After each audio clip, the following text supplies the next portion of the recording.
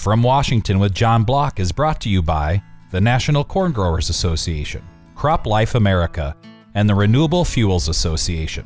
They are friends, supporters, and allies of a healthy farm economy and prosperous rural America. And now, former Secretary of Agriculture, John Block. I'll be going to the farm in Illinois this Friday, and I'll update you on what I see back there next week.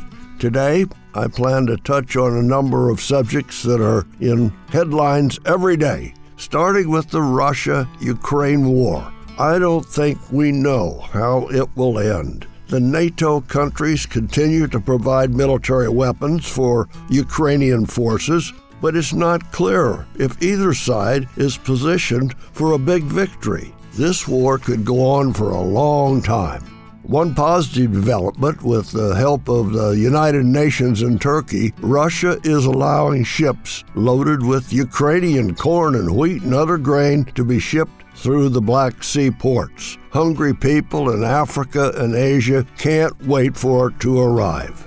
It looks like we are in a better position now than a month or so ago to feed the world. Grain prices have come down from their highs back in June, and that means the market is not as concerned about supply. The drought concerns have eased. Yes, we do have drought, but Midwest agriculture, for the most part, has been spared. The recent government reports predict our yields will be not as good as last year, but still pretty good. Our food prices are high, but have fallen a little bit. Grocery prices did go up 13% from last year. Beef prices are worth watching.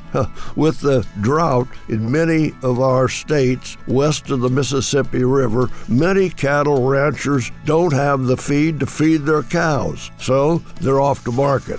The cost of fuel has fallen. It doesn't cost $5 or $6 per gallon today anyway. So far, inflation has not hit our farmers as hard as it could. In the early 1980s, we paid 16 to 18% interest on borrowed money to pay for fertilizer and seed and all of the operating costs. Thousands of farmers and ranchers went broke. They couldn't pay back to the bank what they borrowed. And then the country banks went broke. I was Ag Secretary at the time, and I met with Federal Reserve Chairman Paul Volcker. I wanted him to cut the interest rate down. It was killing us. He said, not until inflation comes down. It's not that bad now.